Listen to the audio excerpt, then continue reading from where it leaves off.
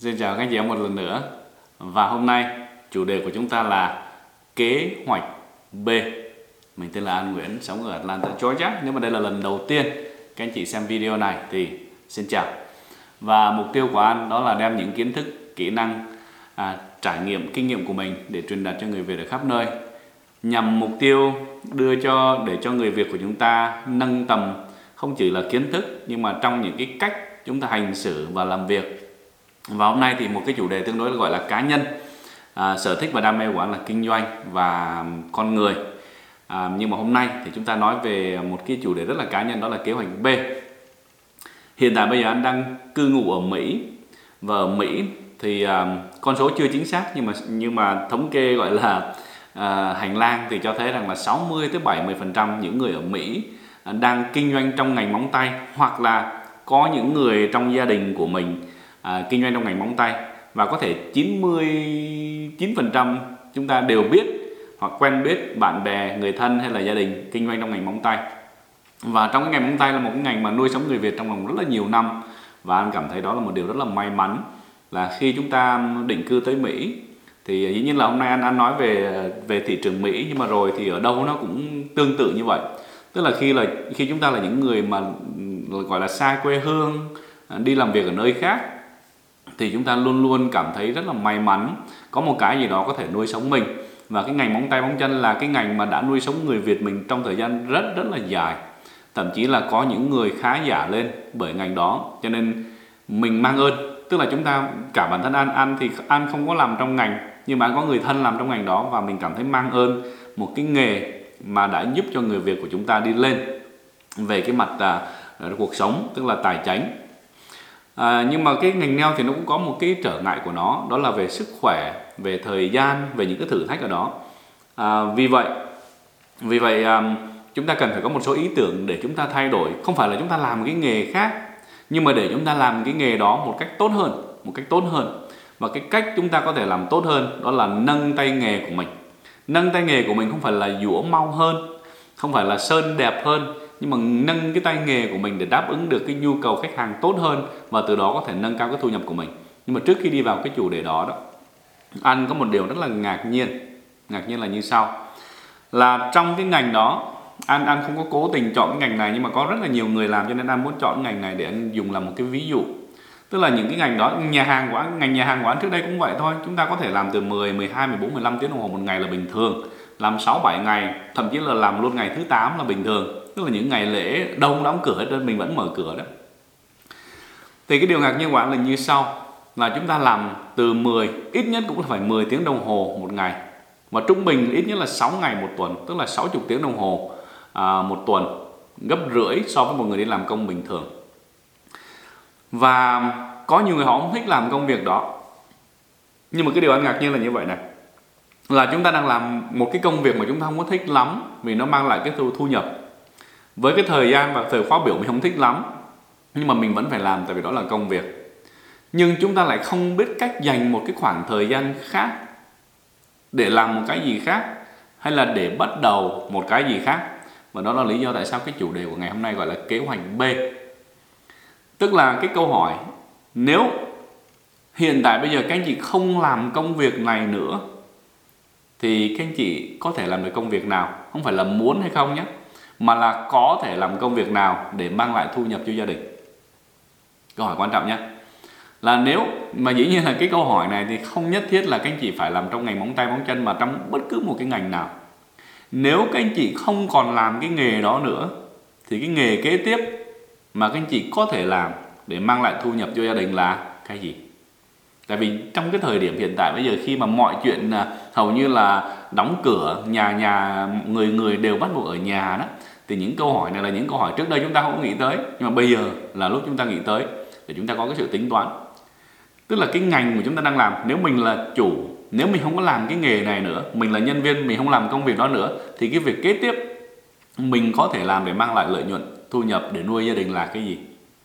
Có bao giờ chúng ta đặt câu hỏi này chưa ạ? Anh nhớ lúc mà anh còn trẻ, lúc đó thì gia đình anh, mẹ anh đã có một cái nhà hàng. Và nhà hàng hồi đó thì cũng ok, nhưng mà nó không ok lắm. Tức là nó ok, nó có thể có lợi nhuận nhưng mà nó chưa có nhiều. Và trong gia đình thì có rất là nhiều chi phí. Và anh còn nhớ rằng là mỗi lúc mà anh phụ ở nhà hàng đó, thì mỗi lúc mà anh rảnh đó, bắt đầu mình đi tìm kiếm thử coi là ngoài cái việc nhà hàng mình có thể làm gì nữa. Thì mình lại cũng tìm tới một cái việc liên quan tới nghề nhà hàng, đó là đi pha rượu. Anh đi tìm những cái chỗ mà họ dạy về pha rượu, và anh nói là bây giờ tôi học cái này, nếu mà tôi học xong đó thì tôi làm, tôi kiếm được bao nhiêu tiền. Và mình cũng hỏi nhiều nơi lắm, và mình chưa bao giờ đi học pha rượu. Nhưng mà đó là những cái mình bắt đầu đã tính rồi. May là chưa học tới cái đó thì mình đã có cái việc khác để mình làm. Nhưng mà bản thân anh á, từ lúc bé đó mình luôn luôn đi tìm như vậy. Tức là nếu mà lỡ mà có chuyện gì xảy ra với cái này thì cái việc kế tiếp là gì, và nếu mà chuyện gì xảy ra với cái này thì việc kế tiếp là gì. Tiếng Anh người ta nói là do not put all your eggs in one basket, đúng không ạ? Tức là đừng bỏ tất cả những cái trứng của mình vào một cái rổ. Tại sao? Tại vì khi cái rổ nó rớt thì trứng nó bể hết trơn, đúng không? Thì trong công việc cũng vậy. Vậy thì trong cái thời điểm này chính là lúc chúng ta đặt câu hỏi đó, là nếu chúng ta không còn khả năng, hay là không có cơ hội, hay là không được phép làm công việc hiện tại bây giờ thì mình sẽ làm gì? Và hồi nãy anh nói với anh chị là cái điều ngạc nhiên là sao? Là ngạc nhiên là có rất là nhiều người chúng ta sẽ không có câu trả lời.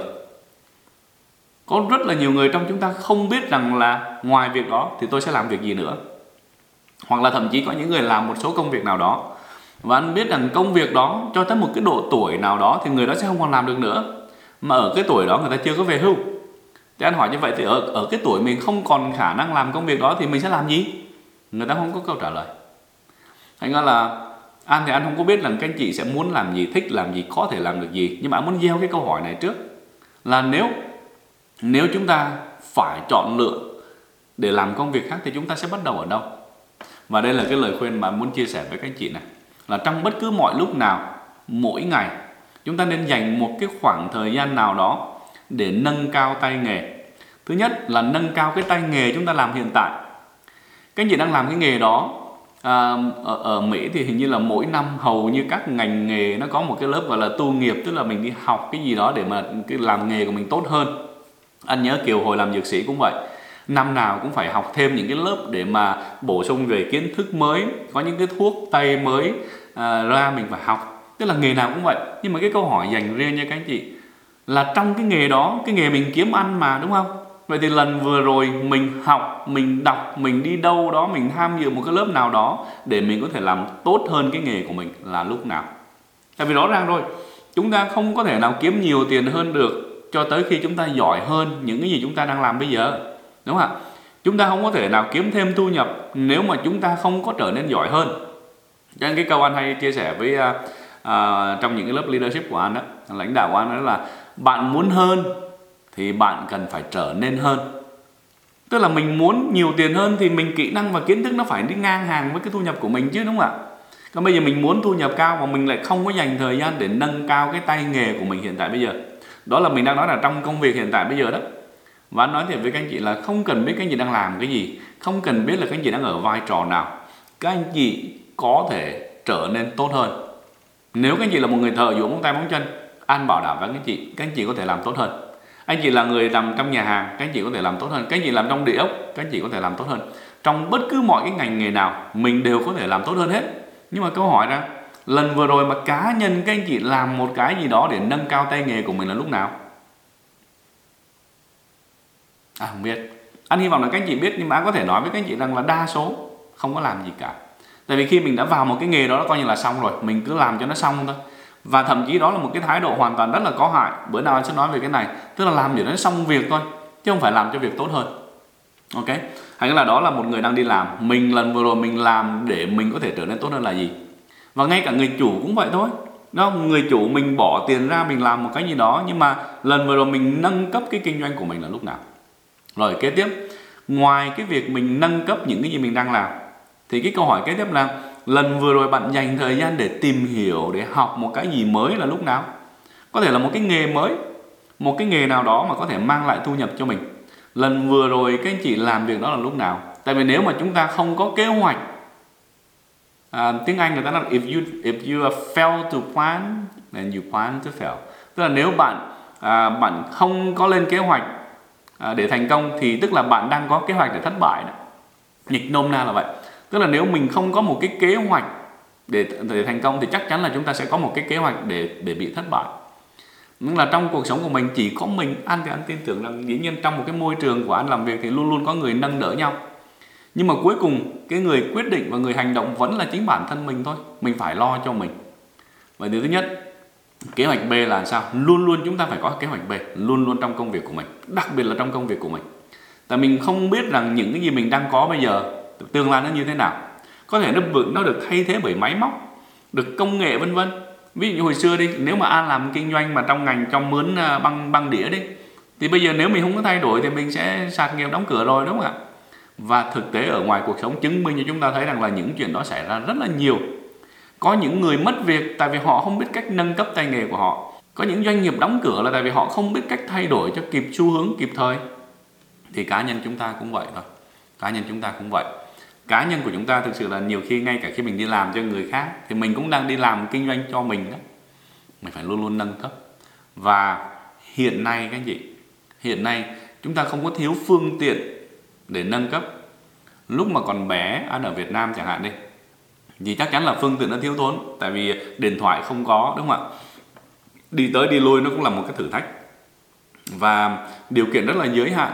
Còn bây giờ anh nói thiệt là một anh chăn trâu ở Việt Nam, cái này anh thấy rồi nhé, một anh chăn trâu ở Việt Nam cũng có điện thoại nữa mà, đúng không ạ? Thành ra là bất cứ một cái môi trường nào chúng ta đều có cơ hội. Các anh chị có thể đi vào thư viện. Đây là một cái chủ đề khác nữa mà mai có thể nói chuyện sau. Nhưng mà cái phương tiện các anh chị chỉ cần một cái điện thoại thôi, các anh chị có thể tìm được bất cứ một cái chủ đề nào các anh chị em muốn. Các anh chị muốn trở thành một người thợ móng tay móng chân giỏi hơn, đúng không? Các anh chị chỉ cần Google hay là lên YouTube thôi, YouTube. Các anh chị chỉ cần đánh vào thợ nail giỏi, bằng cách nào làm móng tay giỏi hơn, nó ra rất là nhiều. Hoặc là bằng cách nào nói chuyện lưu loát hơn để mà phục vụ khách hàng, nó ra rất là nhiều các anh chị. Thành ra là phương tiện không có thiếu, điều kiện không có thiếu, chỉ có là cá nhân mình chưa có quyết định và chưa có tập trung để mình làm chuyện đó thôi. Cho nên anh tin rằng ở trong cái thế kỷ này, thông tin bây giờ nó tràn lan và mọi người đều có thể sở hữu những cái thông tin đó.